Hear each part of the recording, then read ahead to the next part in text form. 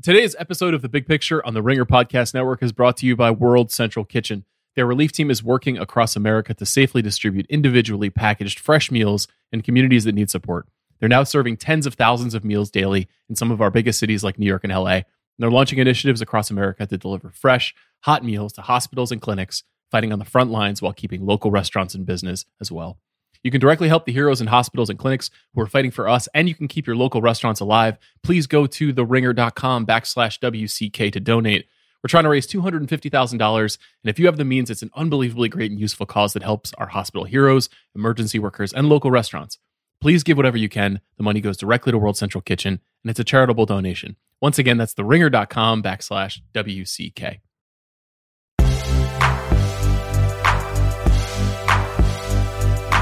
I'm Sean Fennessy. I'm Amanda Dobbins. And this is The Big Picture, a conversation show about the future of the Academy Awards and the whole damn movie business. Amanda, we got a trundle of news yesterday.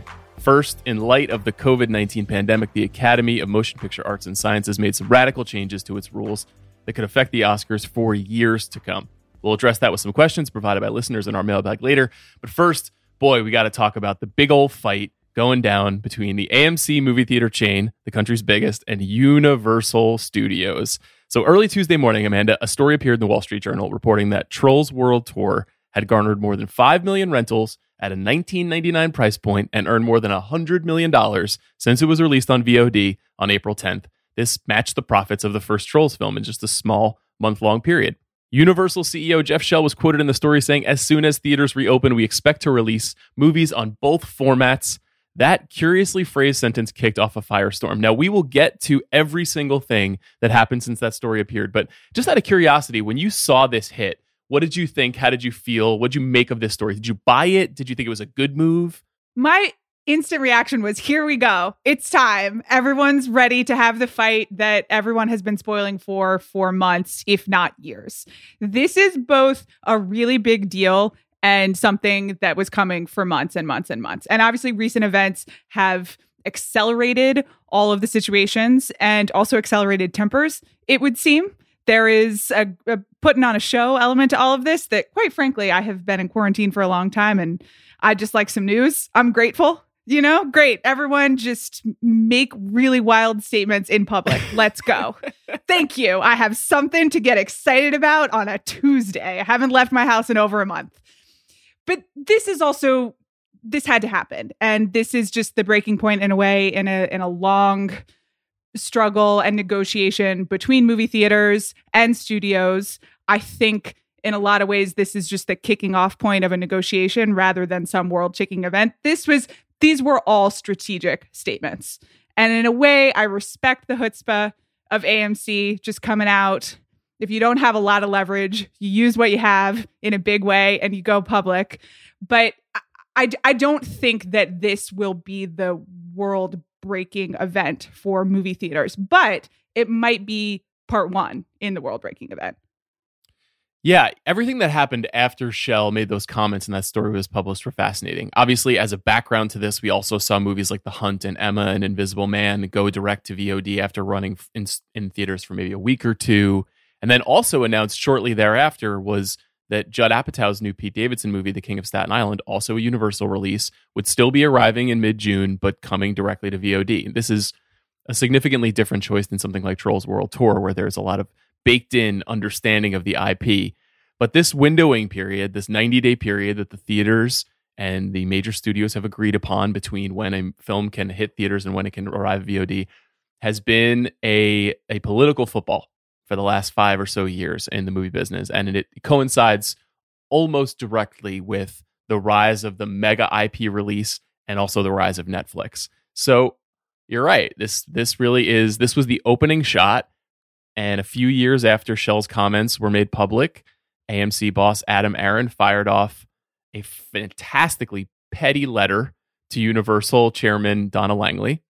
This is what Aron wrote in that letter in part. Quote, "Going forward, AMC will not license any Universal movies in any of our 1,000 theaters globally on these terms. That also includes the US, Europe, and the Middle East. Universal responded, quote, we absolutely believe in the theatrical experience and made no statement to the contrary. But as we stated earlier, going forward, we expect to release future films directly to theaters, as well as on PVOD when that distribution outlet makes sense. This seemingly coordinated attempt from AMC and NATO to confuse our position and our actions. So NATO, of course, is the North American Theater Owners lobby, and they represent all of the movie theaters, and they have been a bulwark in this fight for a long time. I suspect that there was a lot of work going on in their offices yesterday, helping coordinate with AMC a significant response. Adam Aaron, who we should say has some experience working in the NBA, former executive with the Philadelphia 76ers, and is quite a strident figure in the movie business world. I am so fascinated by the decision to go this public this fast. You seem like you almost saw it coming, like this fight was ready to happen. I'm not sure I saw this specific strategy, which is a little bit like going nuclear in public coming. And as I said, I do almost admire it as much as I can admire the actions of any like large corporation, which is not very much because corporations aren't people, even though they employ people, which is important. And we'll come back to that. But to me, it really seems like AMC does not have a lot of options left. And all they really have is they have major financial issues, as I'm sure we'll discuss. And of course, all of their theaters are still closed. And of course, their business has been struggling for several years just because of the basic technological changes in how we watch movies. Like the COVID-19 crisis has been very grave for the industry, both the movie industry and theaters. But in a lot of ways, these problems existed in a smaller fashion before this. And we were coming to a point where there would be this showdown over windowing. So I kind of dig that they went all in on the one thing they had left, which is that they are the biggest theater distributor in the world. And the studios still need them for their big movies. And they know that. And so they threw the gauntlet down, and they did it in a really sassy way that would get a lot of attention and get everyone talking about it. And it's risky. I don't know if I would do it, but I am not a multimillionaire because I don't take a ton of risks. So we'll see. I do like it. Again, I think it's pure negotiation. I think that's all it is. And they already both walked back their statements. And I think ultimately there will be some sort of deal that is not exactly what Universal wants. And it's very much not what AMC wants, but will be somewhere in the middle of these two things. But I don't know. Give me some drama, you know? I'm enjoying the drama. It's notable that Regal Entertainment, which is owned by Cineworld, followed up this morning, joining hands with AMC on those statements that Adam Aaron shared. Stating, "We make it clear again that we will not be showing movies that fail to respect the windows." And then a direct quote from Cineworld CEO Mookie Greidinger, which is just an extraordinary name. He wrote to Comcast chair Brian Roberts, "Nice words from your team are worthless if we cannot trust you as a partner." So that underlines something really important, which is that there is a tacit agreement in the studio and what the studios and the theater chains have together. And in many ways, it is a virtuous cycle. They really need each other to thrive. Now, who needs each other more is kind of at the heart of this conversation and this issue that they've been having for years. So on the one hand, the movie studios right now make extraordinary profits from big tentpole releases that go into theaters. Fast and Furious movies. We saw one get pushed to 2021. That got pushed for a reason. They're not putting the Fast and the Furious movie on VOD. Despite all of this fighting, that's not happening. There's the margin of profit is way too high in the theater experience to encourage Comcast to release that movie directly to your home in 2 weeks, even though you and I and Shea Serrano and all of our friends would love to have a Fast and Furious movie during quarantine. We're not going to get that. But it does exacerbate a lot of issues that we see in the industry right now, which is what movies get released into theaters. What is the theatrical experience? And if this only accelerates the question of, well, anything that is mid or small tier just should go directly to VOD, that's kind of a fascinating and potentially frustrating situation. The pettiness is very entertaining. I love this. It's nice to have a fight, as you say. And there are some mitigating circumstances here. I think the fact that Trolls World Tour is a sequel that had already essentially had a massive marketing budget dedicated to it, and that people had been aware of the movie before we went into quarantine. In addition to all the other kids' movies that are going to be released in this format, we saw Warner Brothers was moving Scoob to May 15th. We see Artemis Fowl by Disney is going straight to Disney+. This stuff is easy to sell. it'll be very interesting to me to see what the King of Staten Island, the Judd Apatow movie, does.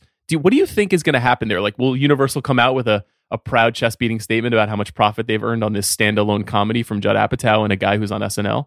Yes, I'm sure they will, because they are also in the sales business. And the Wall Street Journal quote that started this all off was about Universal trying to spin the decisions that they made and to success. And it is interesting to me that the Wall Street Journal only speaks in terms of the domestic earnings of both Trolls and Trolls World Tour. I think that's because Trolls World Tour was only released in North America, but Trolls made $300 million plus worldwide, and Trolls World Tour is not there yet. So again, everyone is giving the data that they want to give in order to make themselves seem successful and like they got a handle on the business. And so I'm sure they will do whatever they need to do to make King of Staten Island seem successful. And maybe it will be. I mean, I was thinking about Long Shot, which is not a Judd Apatow movie, but is in the similar vein, like a comedy for adults. That it's not a franchise, it's not for kids, it's not an action set piece, and it made so little money in theaters because so many people just last year at this time were like, well, can I just watch that on demand? So maybe more people will watch King of Staten Island on demand. Maybe our conception of what we watch at home is already changing and the distribution is just catching up to it. It was funny to see in that video that Apatow and Pete Davidson did together. They did a sort of a Zoom conference announcing that this movie would go straight to VOD. Judd Apatow openly said, even if he was saying it in jest, that they were going to not make money on this movie, that this movie was not expected to earn a profit. I find it to be a fascinating situation because there's been so little marketing around the King of Staten Island because they haven't released the trailer. You know, this movie is going to be out in less than 2 months. And the level of awareness on it is pretty low. That being said, they do have SNL, which apparently is going to continue to air to promote this movie on. So there are some benefits, but there's some downside. Obviously, people like you and I will be devoting an entire episode to Judd Apatow because of this. I mean, it really is water in the desert for us. I'd much rather talk about Apatow and that movie than Scoob.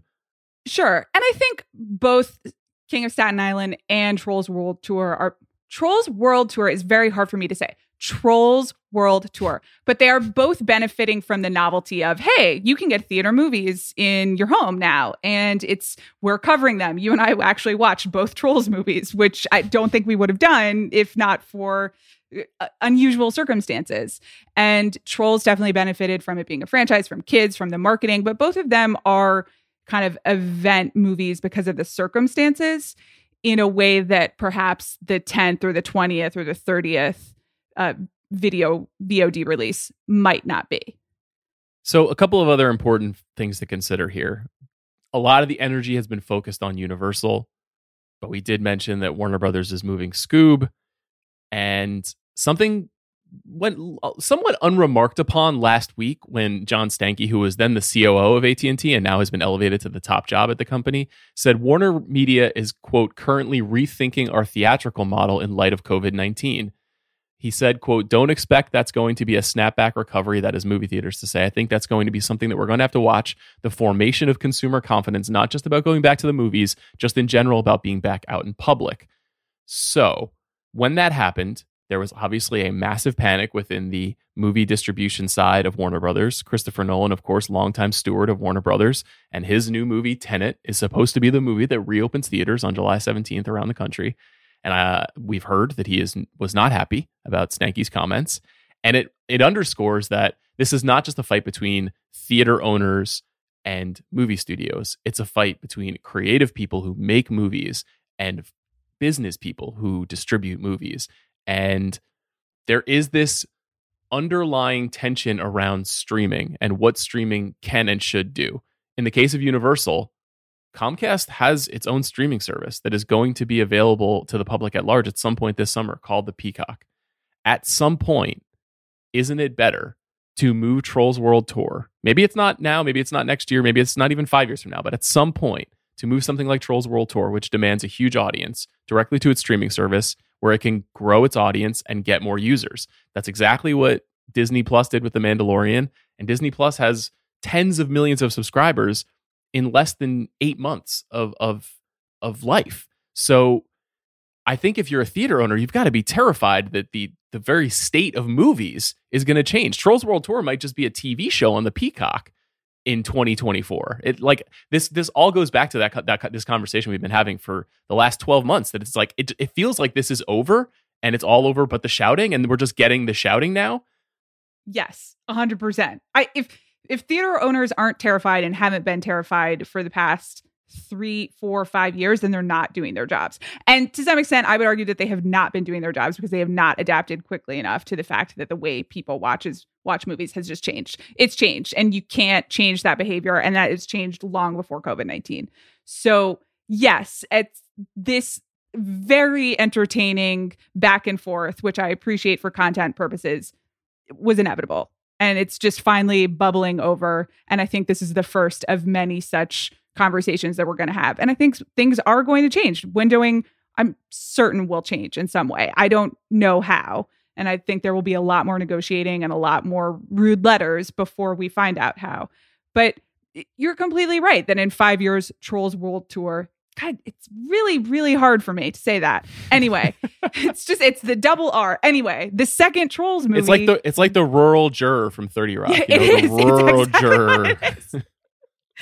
And now it's like the most important movie in the history of cinema, and I can't even pronounce it. Great. It's great for my future as a movie podcaster. Anyway, Trolls 2, Trolls 3, Trolls 4 will almost certainly go to streaming services. And I think what you said, Fast 9 is going to be in movie theaters. The big tentpoles that are already planned, that they've already spent a huge amount of money on and have organized their businesses around, will still be in movie theaters because that's how you make a lot of money. But what I worry about is 5 years down the road where studios decide, okay, well, it's just not worth making as many of those giant tentpoles, and we'll just spend less money on Trolls 4 and King of Staten Island 3 and put it directly on demand. And you'll just get a lot more kind of genre confused, or not genre confused, but medium confused, like not quite TV, not quite movie things on your streaming platforms for $15, because that's the safest way for these people to make money. I completely agree. That is my great fear, is that long term, that's what we're pitching towards. Now, I think that there's two mitigating factors that benefit the studios right now. One is obviously the Nolan types, the people who are going to continue to fight for theatrical release. And that's maybe even generational. There might be 10 years or 15 years of filmmakers who say, you're not putting my movie directly on VOD. You're just not. Now, there's only probably 20 people total that you can say have that kind of leverage in these situations, but they exist. And then the other thing is, I don't know how to delicately describe this. Movie studio executives, media executives are among the most scared people in the universe. And they know that they're being judged on a 24-hour basis. Every decision that they make, and the board that governs their opportunity to continue to earn profits in their very cushy jobs, they're afraid to make a mistake. And if profits dip for Universal and Comcast because they've decided to move more releases to VOD to kick off this revolution, somebody who's in a job now is going to suffer for this long-term transition. And I think that the theaters basically need to count on and leverage that fear. And if you're a studio like Sony, for example, where you don't have as much of the market share, where you don't have as many movies that are meaningful to people, you might not be as willing to start trundling stuff into VOD. You might lean more aggressively into theatrical. So what we're going to have now is, like, if AMC and Regal is serious about this, and Universal is not going to have their movies in those theater chains, and they only play at Alamo Drafthouse or The Landmark or whatever. Now, I'm not saying that that's going to happen, but if it were to happen, there are other studios that stand to benefit. And Disney is not going to change its stance, because Disney doesn't release small movies. They only release event movies. And that is part of their strategy, is they believe in the theatrical experience, but only when the movie has a $300 million budget and a $1 billion box office return. So there is like a little bit of a window here. What do you think? You know who I was thinking about last night was the person who decided that $19.99 was the right rental price for, I think, was it The Hunt and Invisible Man and Emma. And those were the first three, and they priced it at $19.99. And that came a week after you were just mocking me, like, viciously, for saying that I would only spend $30 to rent the Bond movie in my home, and that it was going to cost $50 or even $100. And that's gone. No one can charge even $30 for any VOD and home ever again, because now we have the $20 model and no one's going to pay even $1 more. I mean, maybe they will, but I do think as soon as you set that price and start making all this attention about it, then that's locked in. And is $20 for like premium VOD enough to sustain the types of movies or to make them enough money to justify it? I don't, long term, I don't know. Well, so you've underlined a very important part of this, which is that the Trolls World Tour number in particular was $19.99 to rent the movie for a 48-hour period, which was very smart. And what it did is parents showed their kids that movie, and then it was over. And then the kids said, I want to watch it again. And I had people anecdotally tell me that they rented the movie 3 weekends in a row. That's $60 to spend for 18 viewings of Trolls World Tour. That's just good business for Universal. Can I just say my thoughts are with the parents of the United States always. But in these past 3 weeks, if you've spent $60 on Trolls 2, God bless you. I support you. I hope that your children have left with a respect for country music as well as rock and pop. Not classical because they didn't feature it. That's okay. Maybe play your kids some Beethoven because that movie sure didn't. But anyway, the only thing that I would say to that is that's a great point, and that is very savvy. But wouldn't a lot of those parents just had to have rented it anyway, over and over again? Like some of this is that it doesn't, the VOD, especially with kids, cut into the home rental and business that existed to supplement the theater runs of movies like Trolls 2? It's a really good point. This is something that Jason Blum talked about on the Bill Simmons podcast when he talked about putting The Invisible Man and The Hunt directly to VOD. I think that there are a lot of mitigating circumstances here. Now, typically with Trolls World Tour, they would release the movie to buy at the outset of the VOD window period. So you could buy it for $19.99 on iTunes unless they changed the pricing. And then you'd wait 2 weeks, 3 weeks, 4 weeks, and then you could rent it for $6.99 or $4.99. And the rental period would be 48 hours. But if you wanted to own the movie and watch it in perpetuity, as many parents do over the years, ask Andy Greenwald, Watch co-host, who has been buying movies on iTunes for his kids like Frozen 2 to watch over and over again. And now they don't even really have to do that because those movies go right to Disney Plus. So until the Peacock exists, they need to rely on this, these intermediaries. And there are all these intermediaries. There's iTunes, there's Amazon, there's Vudu, there's Fandango Now. There's all of these kind of middle organizations that are also taking in some profits from the sales of these movies. Long term, this stuff is just going to the O&O streaming services. That's where it has to live. I don't know if that strategy is going to work well at all for something like King of Staten Island. I'm not going to be renting it 3 weekends in a row. But to your point about James Bond, Trolls World Tour is not James Bond. And Trolls World Tour is not Fast and the Furious. And if we get to a point, I mean, there's a lot of circumstances here in which this could happen. Let's say there's a second wave of COVID-19 outbreak. God forbid, I really hope that doesn't happen. I hope that people stay safe and are healthy. But if there is a second wave and we realize, man, actually quarantine is going to extend through the end of 2020, a lot of these companies are going to have to make some different decisions about their release schedule because it's going to be impossible to produce new movies. And also their bottom line is going to be really important. They're going to get really upset about their stock price when it goes down when they don't have any significant releases. So I do think if you see No Time to Die released directly to VOD, it will be for more than $19.99. I that may not work. It might not be successful, but I do think that they're going to experiment with higher price points. And I think that's true. And I think probably, like I said, I would pay $30 if anyone's listening and wants to go ahead and make that possible for me right now. $30 in your pocket today. Maybe I would even rent it twice. That would be illegal. Let's not send Amanda a pirated copy of No Time to Die that she pays money for. That would be a way to send Amanda to jail, and the big picture does not want that. That's true. I meant an official release. But anyway, but I do think, and I think there will be exceptions in that vein for sure. But for the most part, I think the price has been set at $20. For most standard releases, because that's just what's ingrained in people's heads. And as soon as you set the price, people are going to be like, well, I'm not going to pay more than that unless it's something truly exceptional.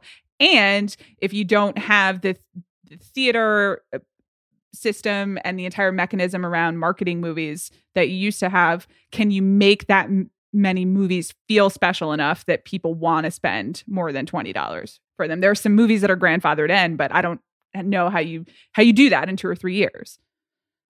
It's funny, we're going to talk a lot about Netflix when we get into the Academy Awards stuff, but I feel like we should address that company briefly.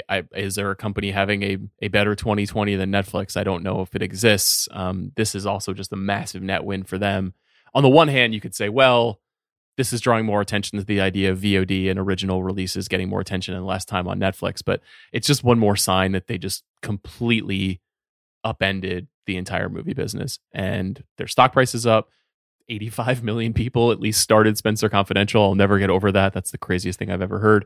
And we devoted 2 full episodes last week to the idea of the Netflix movie and what it means to be a Netflix movie. And you just can't overstate how much they changed the landscape of movies. Like, what we're talking about here is essentially the financial transactional nature of the movie business. We're not talking about movies that we love. I'd much rather honestly be talking about movies that we love. We don't have a lot of those movies right now.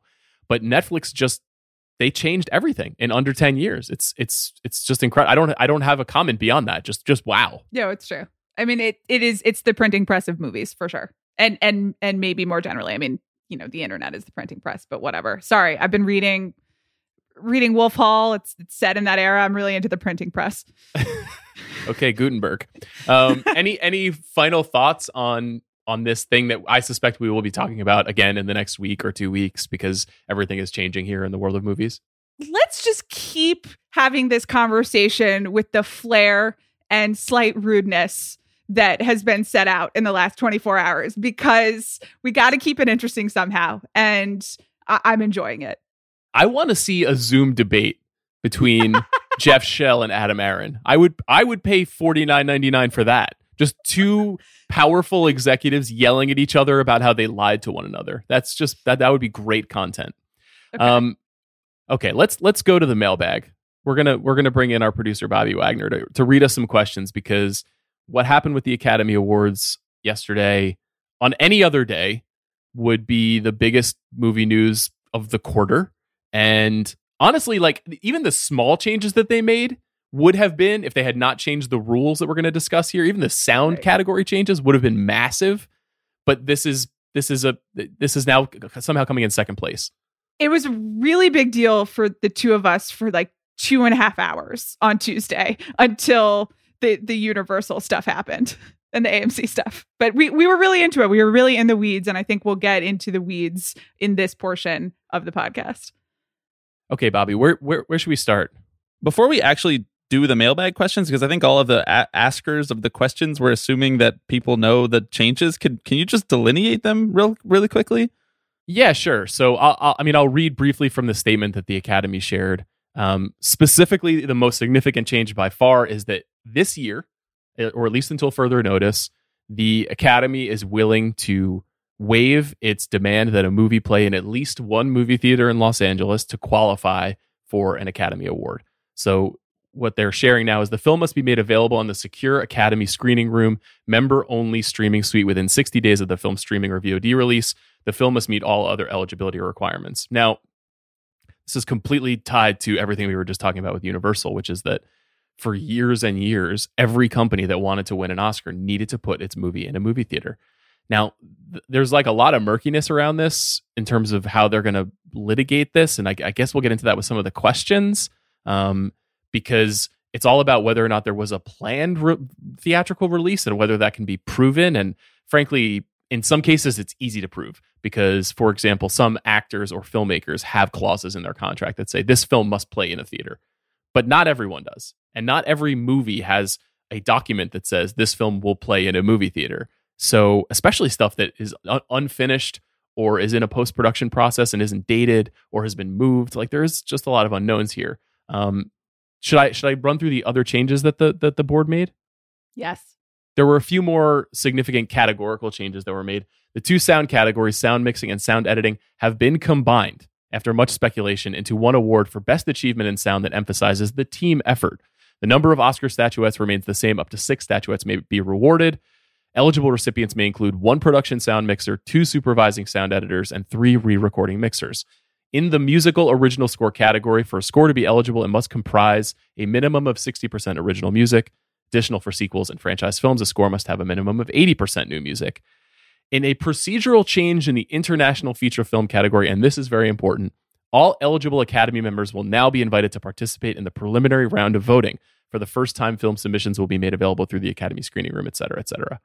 So that last point we will call the Portrait of a Lady on Fire rule, which clearly indicated that there was some discontent with Les Miserables taking the space for France in that category after Portrait of a Lady on Fire has emerged as one of the most beloved films of the last 10 years and did not even appear at the Academy Awards. So, these changes are all pretty radical. This is probably the best time to now turn to the questions. What do you say, Bobby? Yeah, now that we have our rules of engagement. Okay, so Jareen asks, do the new rules mean more studios actually will walk back the new fall release dates and spring for VOD in the next couple of months instead? And Jacob and a lot of other people ask, does this mean that we're going to start to see the release on VOD of movies like The French Dispatch, The Green Knight, Mank, Tenet, those types of movies? My instinct right now is no. And Sean, you can correct me on this. And again, things have been changing so rapidly in the world at large and also in the movie world that it's still fairly early. But I think right now, as it relates to the Oscars, traditionally Oscar season is September to December. You want to win an Oscar, you release your movie in that window so that people remember it. And I think everyone is still holding out hope that we have time and that they can get back into that window. Theater-wise or just in general, I've been wondering, will Netflix suddenly release Mank and be like, you know what, we really wanted to show you Mank in IMAX. That was very important to us, but given the situation, we're just going to release it now. I personally wouldn't do that because I think if you release Mank in June, then it's forgotten by December. I could be wrong, but I do still think the timing and the consciousness of when you release a movie is extremely important to win an Oscar. And if the goal is to win an Oscar, I don't know why you would move the release date up. So in addition to the end of the theatrical experience for a lot of movies right now, we also have the end of the festival experience and thus the hype machine. And so without the hype machine, it makes it a lot harder to draw attention to a lot of these movies. A movie like Mank, presumably, was slated to play Telluride or Toronto or one of those film festivals. I'm almost certain that The French Dispatch was going to be at Cannes. And that was going to be Wes Anderson's big coming out party for that film. And it was going to come out in July, and then they were going to coordinate a campaign for 6 months. So I think there are a couple of instances where you might see something. You'll definitely see at least a couple of Netflix movies get moved up. Whether those movies are the movies that are tabbed for Best Picture, I think you're right, Amanda. Mank is probably not moving off of its illusory late fall date. But they'll definitely move some stuff up because there is a captive audience right now, as we saw from Spencer Confidential. It depends on the company, though. Like The French Dispatch is owned by Disney. It's a Fox Searchlight film. And Disney has not shown a desire to move films to the VOD format like this. They Onward had already been released in theaters. Artemis Fowl was kind of a misbegotten project, and it found a home on Disney Plus. But I'm not expecting any Marvel movies to make their way onto VOD, and I'm not expecting The French Dispatch to either, though I'd like to have it. The Green Knight is an interesting question. A24 has not said a word about anything. They have not made a public comment. They have still not moved the date of The Green Knight, which is supposed to be May 29th. That's 1 month from today. And I don't know what's going to happen to The Green Knight. All of their other films have been pushed into later in the year and are largely undated. They've also got a slate of Oscar movies to keep an eye on, Boys State and Minari and a bunch of stuff that we saw at Sundance. I would guess that the theatrical experience is still really important to A24 too, but we just don't know. I think you'll see a little shuffling, but not as much as Joreen or even I would like to see, just because I don't have anything to do from 8 p.m. to 11 p.m. every night. So I would be happy to watch The Green Knight immediately. Yeah, what decade are you in right now on your going back through film history?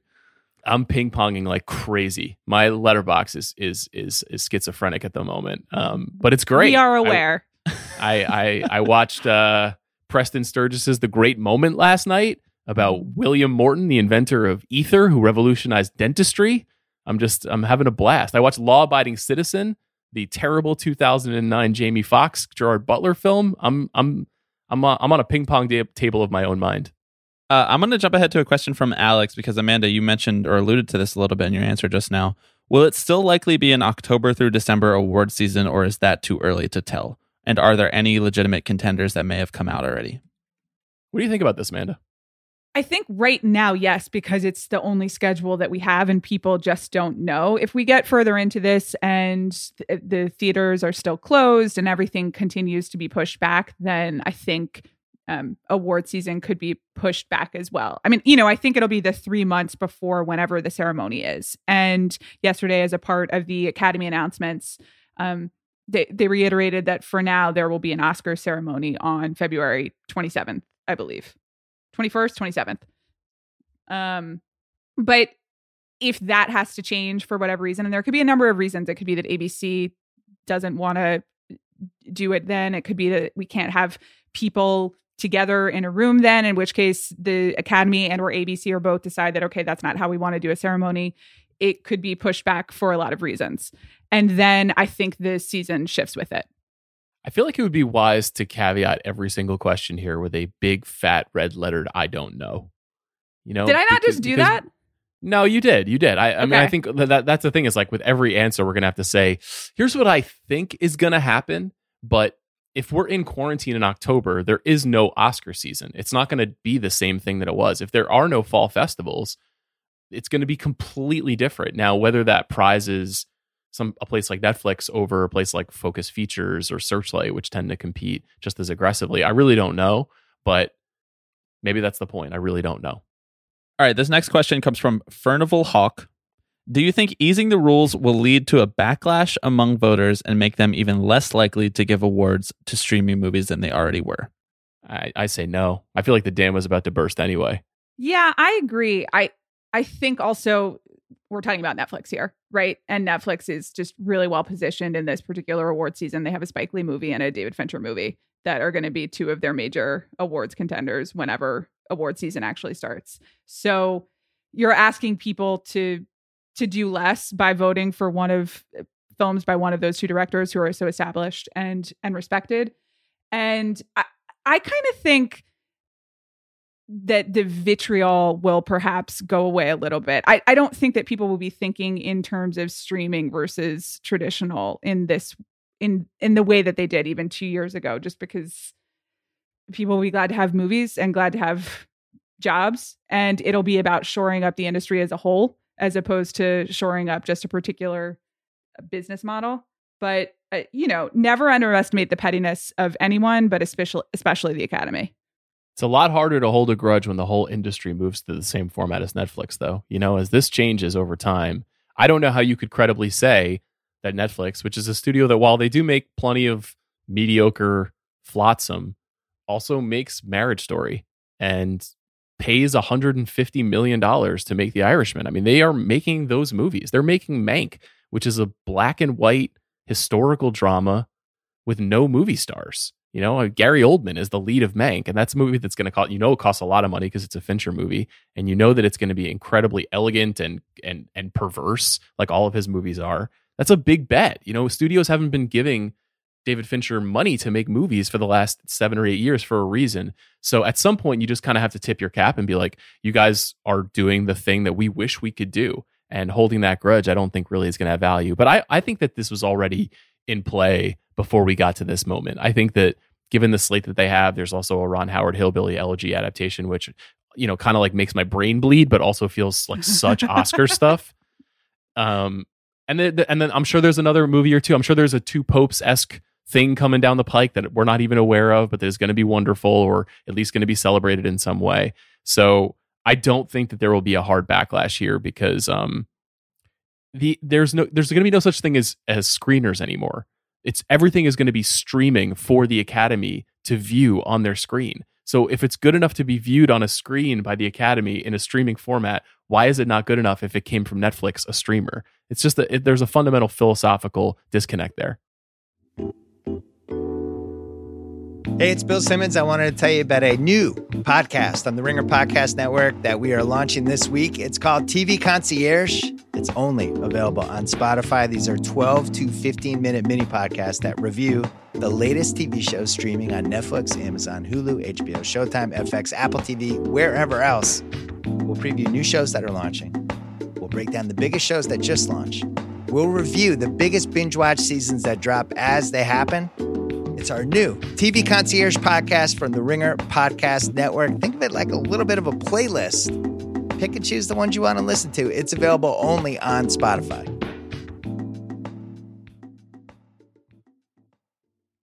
Let's just do some Netflix questions because a lot of people asked a lot of them, and we're already talking about Netflix. So Ron wants to know: does this mean Netflix has a better chance at winning Best Picture? Yes, but I yes and no. And I kind of honestly think it doesn't change it. I think that the situation in general had already made Netflix well positioned because they have so many more movies in the bank. They have a distribution system that is not interrupted, that's already in place. They know how to market their movies in this way because they've already been doing it. So, and as I said, they also have a David Fincher movie and a Spike Lee movie coming out. So I thought they already had great chances. And I am curious to see what the ultimate final eligibility looks like because all of the Academy rules are caveated with, basically for the time being until further notice. And it seems like they might not want to extend this all the way through December. At least that's how I'm reading it. Sean, maybe you're reading it differently. So if it's summer movies that are on VOD that are eligible for streaming, maybe that benefits Netflix in some way because they can put a movie up and not have to worry about a theatrical release and recirculate it and it's viable. But for the most part, I think Netflix has been in a great position for a while now, and that continues. I think the first point you made is the most vital, which is they just have more movies done than anybody else. So if what we've heard is true and that all of those movies are at least have completed the production phase and they're all in post-production, they're going to have between 5 and 8 contenders for Best Picture. And I don't think that Bad Boys for Life will be contending for Best Picture this year. There's the movies that we've seen from the major studios, much as I've enjoyed some of them, are not really there. Now, it'll be interesting to see if this extends for a long period of time, if films like Never, Rarely, Sometimes, Always that we've talked about on this show can contend, but there's no guarantee that I don't know what the state of West Side Story is, Steven Spielberg's musical adaptation that was thought to compete. I don't know if it's done. I don't know if they're in post-production. I don't know if there needs to be reshoots. I don't know. Maybe we'll start to get a little bit more transparency into that process as the Oscar question comes to the fore. But we know Tenet is done. We know The French Dispatch presumably is done since it was going to Cannes. I think anything tabbed for Cannes theoretically was expected to be completed, but that's not a huge list of films. They didn't announce their slate before all this went down. So yeah, Netflix just has more movies that will be ready. And that's by nature gives them a leg up. Nick wants to know, will Netflix even bother to release their films theatrically now that they have no awards requirement to? So I guess in theory, this is only a question for the rest of this year because that's what the Academy is maintaining. But well, yeah, until the Academy says that you have to again. So I think it really depends on how long until further notice turns out to be. Do you think Netflix regrets buying the Egyptian theater 8 months ago? It's probably a fairly costly endeavor so that they could own their own movie theater. They did buy at the top of the market, I suppose. That's right. Yeah, they bought the Egyptian. They're refurbishing the Paris Theater in New York. I choose to believe Ted Sarandos when he says that he loves the theatrical experience as well and that he thinks that they can have both. But I'm also cynical enough to know that those overtures were made to ingratiate themselves to the older members of the Academy or the more dug-in members of the Academy who feel like they need to show their movies in theaters.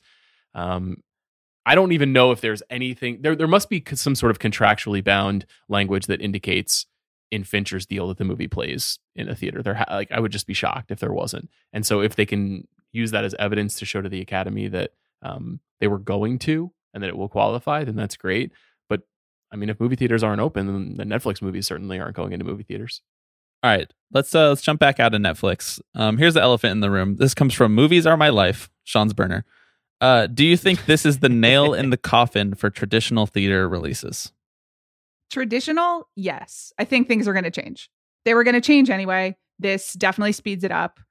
Like the windowing will change. Probably, unfortunately, the number of theaters will change, which is a real shame because those theaters employ people, and also because people like going to see the movies in theaters, and people may not have as many options, and that's a bummer. So yes, I think it will change it. Do I think that this like erases movie theaters from the planet? I don't.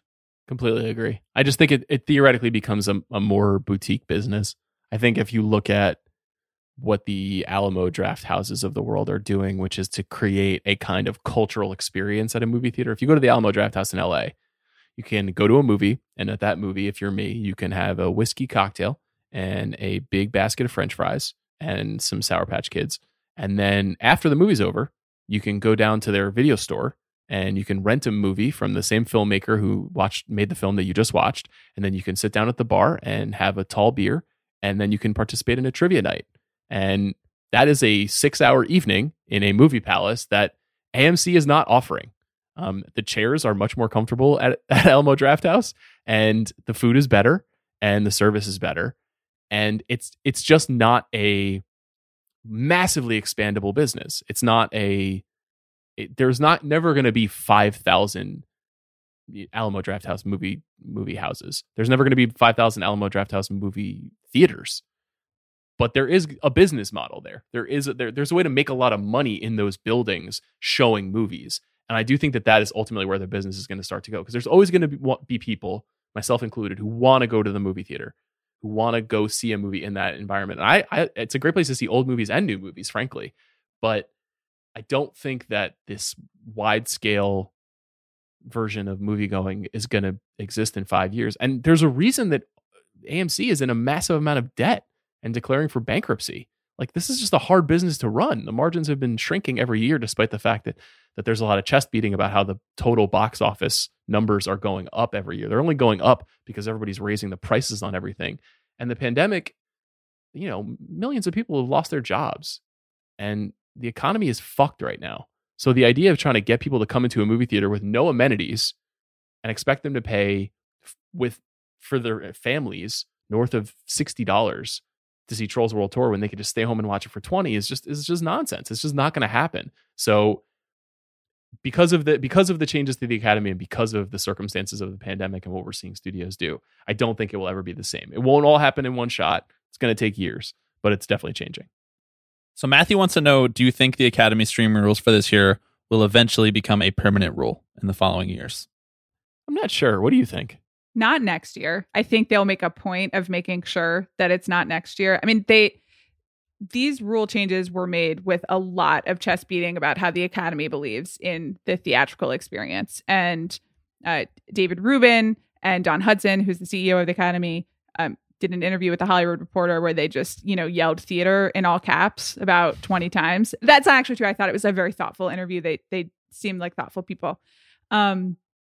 But so I think the Academy will make a point of not including them next year. 5 years from now, I think things will be so different that, who can say? We both think that the movie distribution model is just going to dramatically change in the next 5 years, and it's starting now. And I think it might seem silly in 5 years not to count a streaming movie. Yeah, think about the other services that we're going to have on our hands by the time we get to the end of this cycle. By the time we get to the end of this cycle, HBO Max and the Peacock will exist. Sony still does not have a streaming service to its name, which is fascinating because Sony is the only one of these companies that is a true technology company. They've been a technology company for 40, 50 years, and they could have built something, and they never built anything, which is so strange. But you have to imagine that they're either looking to sell to a bigger studio or a bigger technology company, or that they're putting something together that we don't know about. And then what happens when every studio has their own streaming service? What happens when HBO Max debuts the new Steven Soderbergh movie rather than putting it in theaters to qualify? Let them all talk. Hopefully is that coming May 27th? I don't even know. You're already dancing, Amanda. Just as soon as you say Soderbergh, that's what I have to do. I don't know if it's at release. I hope so. I would love to see it. I would love to see it too. I just think once all of these studios have their own playpen, they just don't need these. They don't need this machine as much. They can convince you. I mean, The Mandalorian worked on me. I signed up for Disney Plus right away because I was like, I want to see Jon Favreau's TV show about bounty hunters because I'm 11 years old. I needed to see it. And I have the same emotional feeling to the new Steven Soderbergh movie.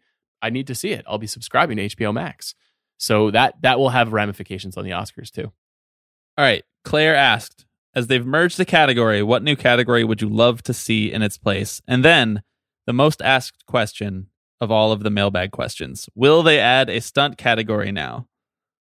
I mean, we don't actually get to decide this, so we don't know. If we were in charge, yes, they would add a stunt category. I would also like them to add either best first feature or best breakthrough feature, which is just one of the easiest ways to clean up the enduring issues with best director, and to also possibly spotlight some of the smaller movies that are not going to get as much of a platform as they might have in this year or really in any year, because it's just harder to get attention to anything.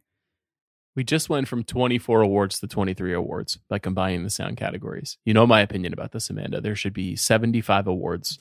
There should be a 5-day festival of handing out awards. I'm happy to host if the Academy is interested. I will not via sleep. Zoom. I'm happy to do it via Zoom. Whatever they need, I'm happy to participate. Yeah, I agree. There should be a best breakthrough performance. There should be a best first feature.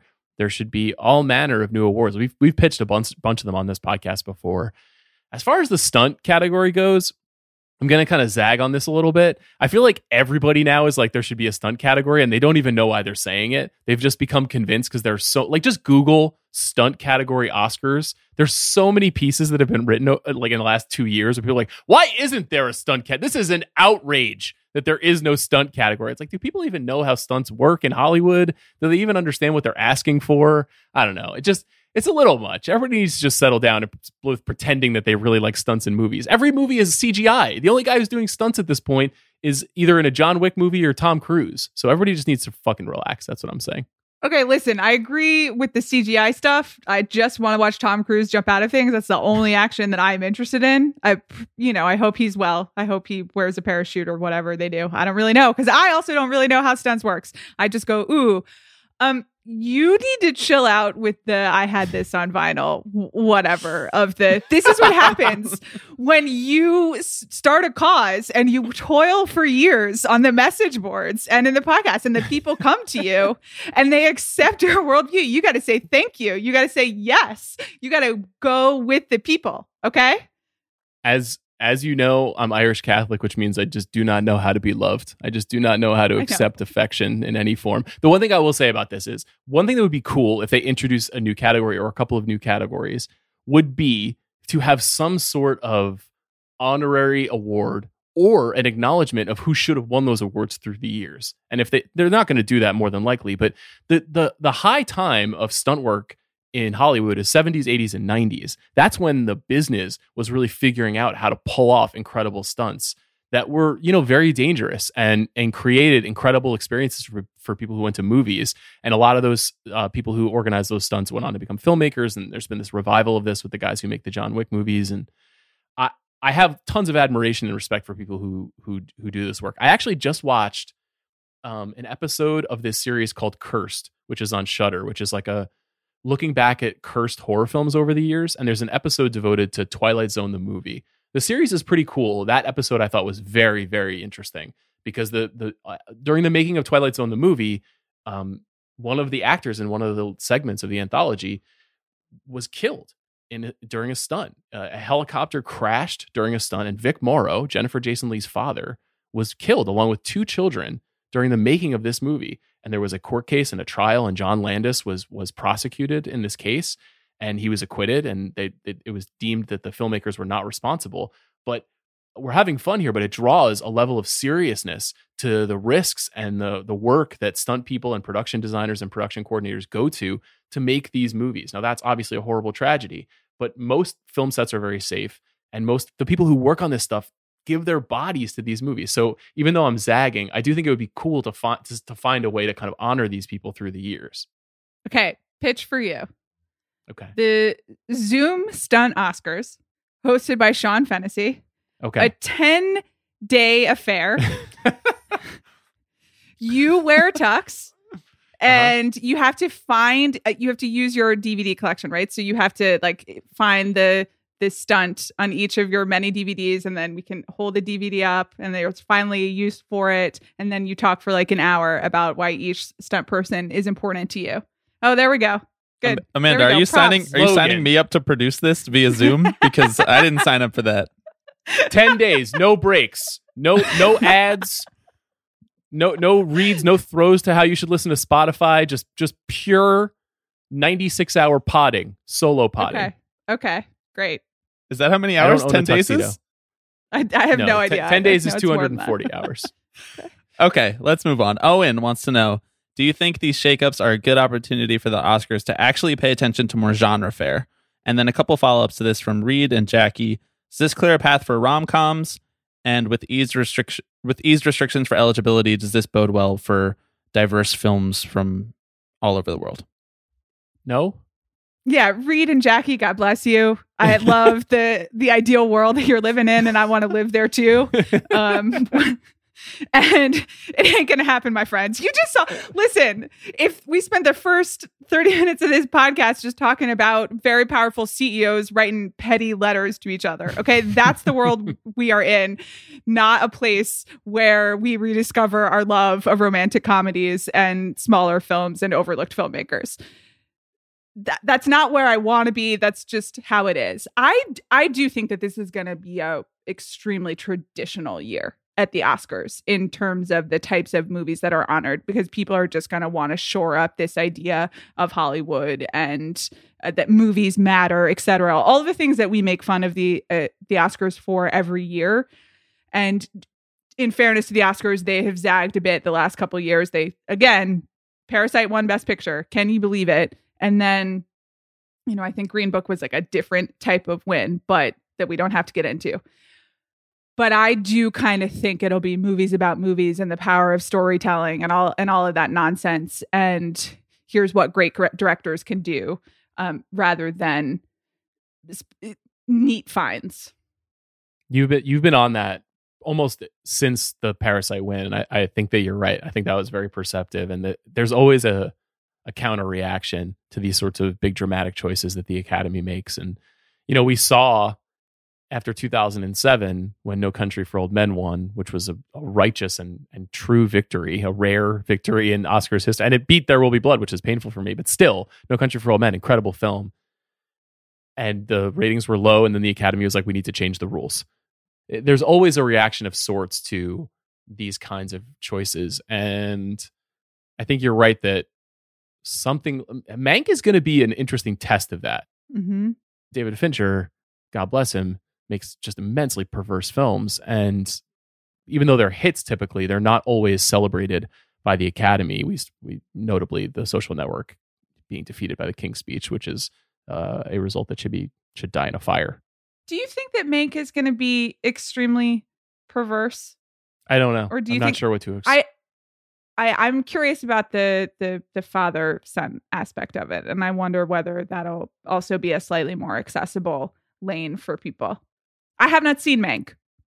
It's in part inspired by that very famous Pauline Kael story, Raising Cain, about the true authorship of Citizen Kane, and whether it's Mankiewicz or Wells or who deserves credit for it.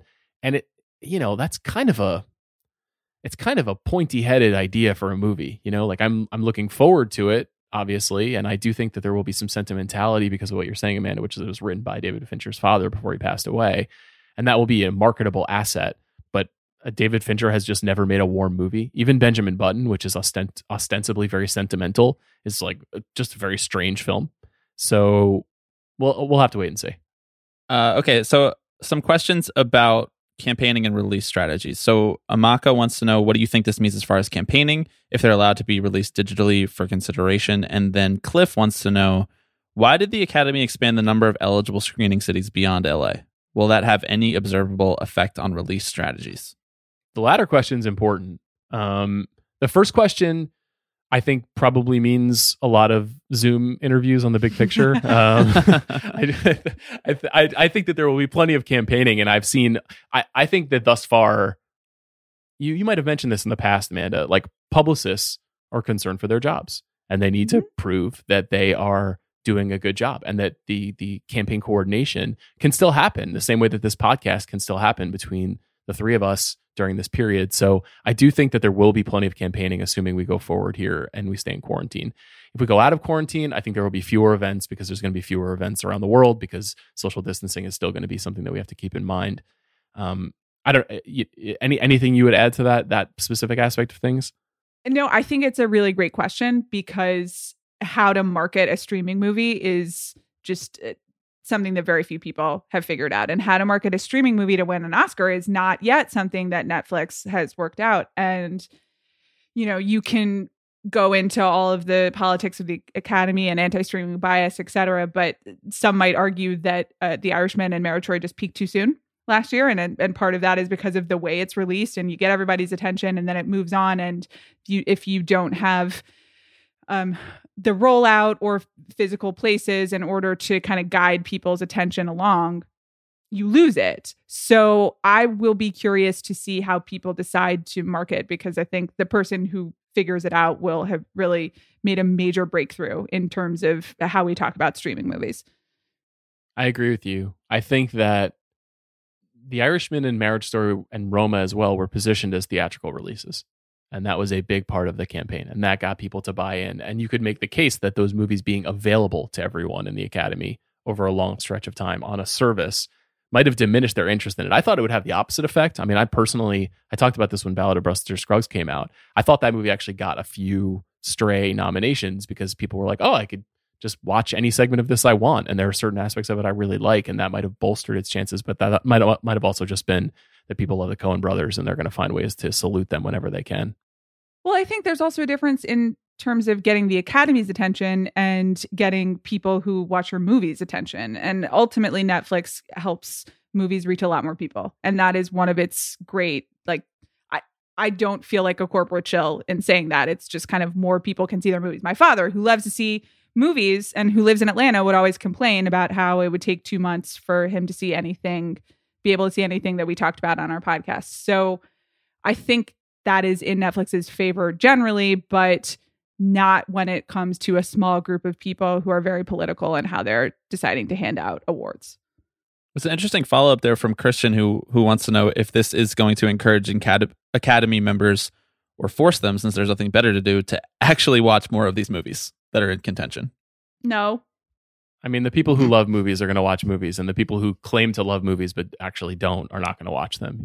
This is a true test of what kind of a cinephile you really are, whether you're in the Academy or not, because not everybody has all the time in the world on their hands. Those with kids have less time than ever on their hands. But for those of us who are childless, if you like movies, now's your chance. There are literally 15 streaming services that are offering hundreds of thousands of movies right now. Just to go back to the question about the eligible screening cities beyond LA, I haven't spoken to anybody about this. I'm probably going to ask a couple of people in the Academy why this happened. It's an interesting choice, and the decentralization of LA for the Academy is fascinating. We've already seen the Academy get way more international in the last 5 years. And then the idea that the films, could play in, I guess, was Seattle on that list? I feel like there were a handful of significant cities, obviously New York, Chicago. And maybe that just means that it's not about this Hollywood being the center of power. Maybe it's about the Academy realizing that it needs to have a bigger tent in all facets to get people interested in what it's doing. Aside from that, what do you think, Amanda? I wondered whether there was some logistical aspect to it that I didn't really understand, and whether it's easier for some movies or studios to release something in a different city, whether it's just going to be because there are fewer theaters or fewer screenings available because of social distancing, that it's just it is making it more practically feasible for people to release. But again, I don't totally know. We've got a few more, Bobby. What should we do next? Next one comes from Raphael. Thank you, Raphael, for giving me the opportunity to finally drop a very familiar sound clip into this podcast for the first time in a very long time. How does all of this impact Thanos' best actor chances? I am inevitable. Sean, you want to tell your story of trivia glory? Oh, yeah, sure. So Okay. on Saturday night, Amanda and I participated in a a round of trivia with some friends, virtual trivia. I believe the game is called Quizzo. We'll give it a big shout out. Yes. Well, I think Quizzo is like a Philly thing, which maybe you don't want to give a shout out to, but our host, Crazy Carl, was fantastic. Wonderful shout out to Crazy Carl. Yeah. And one of the questions was, who were the two characters who appeared in the first two films in the Marvel Cinematic Universe? Now, before you jump to conclusions, dear listener, I'm sure many of you were thinking, oh, is it Captain America and Iron Man? No, it's the Incredible Hulk and Iron Man, you fools. And happily, I got it and earned us 8 points in trivia. And was that 8 points? Just go with it, Amanda. Okay. It was 150 points. Can I just give everyone a little context into how you answered this question? So yes. I have Zoomed with Sean a few times now in quarantine, and normal people use Zoom in interpersonal reactions the way that you and I are using it now, which is the computer is fairly close to you and the people are framed within the screen. When Sean is Zooming on personal time, he sits 20 feet away from the computer and projects it on his screen like he's some sort of Bond villain. And he decided to do this for the entire of trivia. So it's a bunch of like normal people being glad to see each other via their computer screens. And then Sean and his wonderful wife, my friend Eileen, just like in the corner in a blurry, like darkened room. But as soon as this question is asked, Sean, there's just like a grunt coming from the vague area where I believe Sean is sitting somewhere in his Zoom. And then you see this motion because Sean just gets up and just like runs out of the frame. And it's clear that he just like did a lap around his house and then comes back and yells the answers and then sits back down again and is not really seen for the rest of the night. So I walked off and I pulled off a Jordan-esque fist pump and I said, let's fucking go. I was very proud. Thanks for revealing all of that about my Zoom etiquette, Amanda. I'm just trying to have a cinematic experience at all times. So my Zoom has to appear on my television. Yeah, but I can't see you. Like, what's the point? Well, why does the laptop have to be so far for the Zoom to appear on the television? Oh, it's a great point. Thank you, Bobby. The cord length is not ideal, so I'm dealing with that. I need you've a had longer like cord. you've had like 6 weeks to figure this out. Yeah, but I'm comfortable with it. I like it. I don't want to change anything. It's Amanda who has a problem with it. It's not causing me to not get trivia answers about MCU movies. I'm still getting those answers correct despite my Zoom circumstances. I'm just really glad that you got the question right, because if you didn't, you'd still be recovering. We wouldn't have been able to do this podcast or the earlier podcast from this week. It just would have been a whole mess. That's true. That's true. I would have been in shelter. There was also just an entire category that was pictures of Best Picture winners of the last decade. Yes. I don't think that the trivia preparers were aware that Sean and I would both be on this trivia game, or that we would have the knowledge base that we did. But that was pretty fun for us. We got a lot of other things wrong though. We didn't do that well. Exactly. It was not a movie-centric quiz game, but when the movie questions happened, I believe what I said was, "Oh, Crazy Carl, you brought a knife to a gunfight. Amanda and I are here to dominate all of these movie questions." And dominate we did. And then any question about what's happening in the real world, no answers. Just incorrect frequently. None. Just wrong. Yeah. That feels right. That feels right. Okay. Congratulations to Thanos, I guess. I am inevitable. 2 more questions. Shout out, quick Thanos. ones. Steve wants to know, not Oscar related, but I was wondering when movie theaters are allowed to reopen, what movies do they have available to show? Well, probably more than you think. We've now seen. Should I pull up a spreadsheet, Amanda? I mean, how do I answer this question? You can imagine what I've been doing in my spreadsheet. Why else do we have the spreadsheet? Okay, so I've got a massive spreadsheet that tracks every film that's going to be coming out in the next 3 years as best I can. So as of right now, there have been 18 movies that have been postponed and are undated at the moment.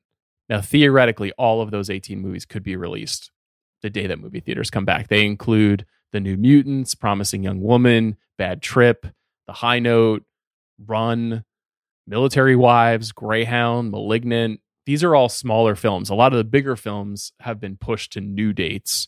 And so those movies, I mean, if movie theaters open, they could put No Time to Die back in movie theaters. I think, we got some messaging from our governor, Gavin Newsom, yesterday about phasing the reopening of California. And movie theaters fell firmly into phase 4, which is going to be a while from now. So it could be a good long time before we're able to go see movies here in California. Around the country, I'm not sure. I mean, gyms are opening in southern states in the U.S. right now. Like, cafes are opening.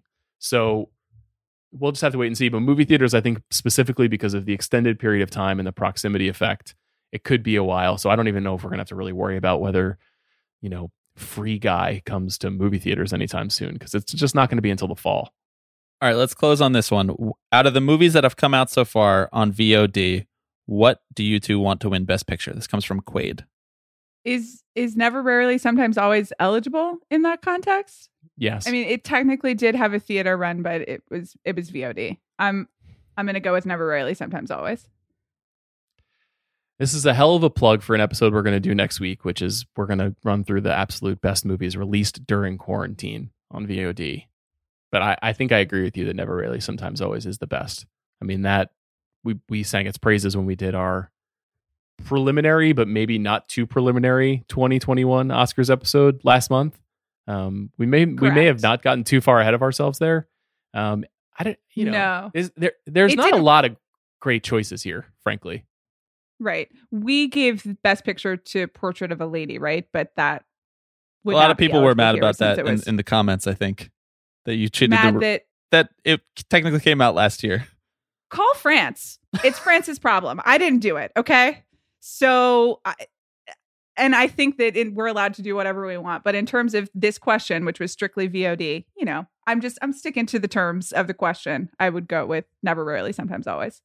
The Academy movies over the years, the rules have changed around this stuff, because once upon a time, I'm trying to remember what the film was.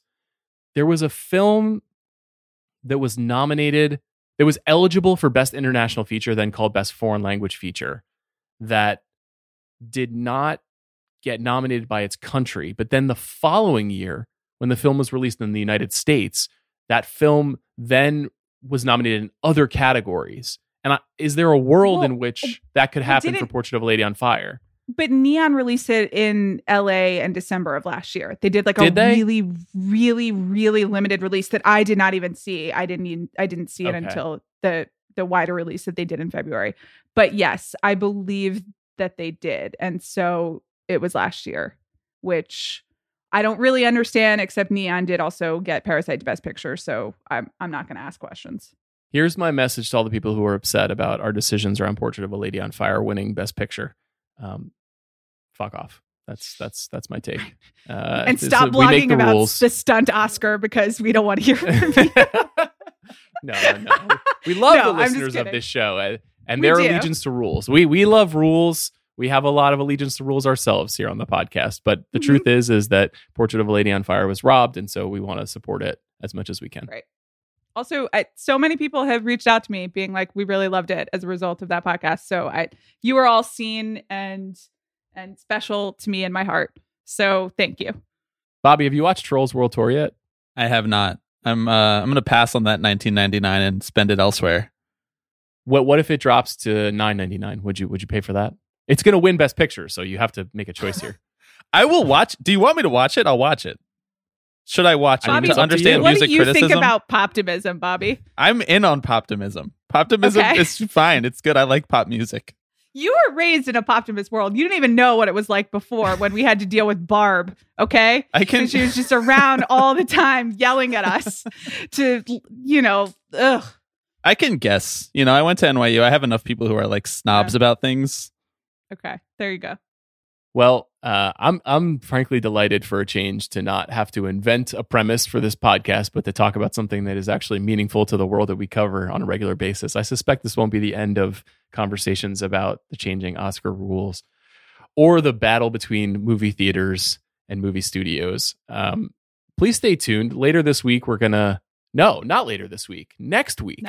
We're gonna have our top 10 courtroom dramas episode, which I've been doing a lot of research, and frankly, I still don't know what my picks are. I'm still betwixt and between here. I've seen a bunch of movies. Amanda, how are you feeling about your lineup thus far? Okay, well, we agreed on 9 out of the 10. So if you're changing it, I'm going to need to know that sooner rather than later, or else we're going to have to do a whole point of order thing, because I have been training.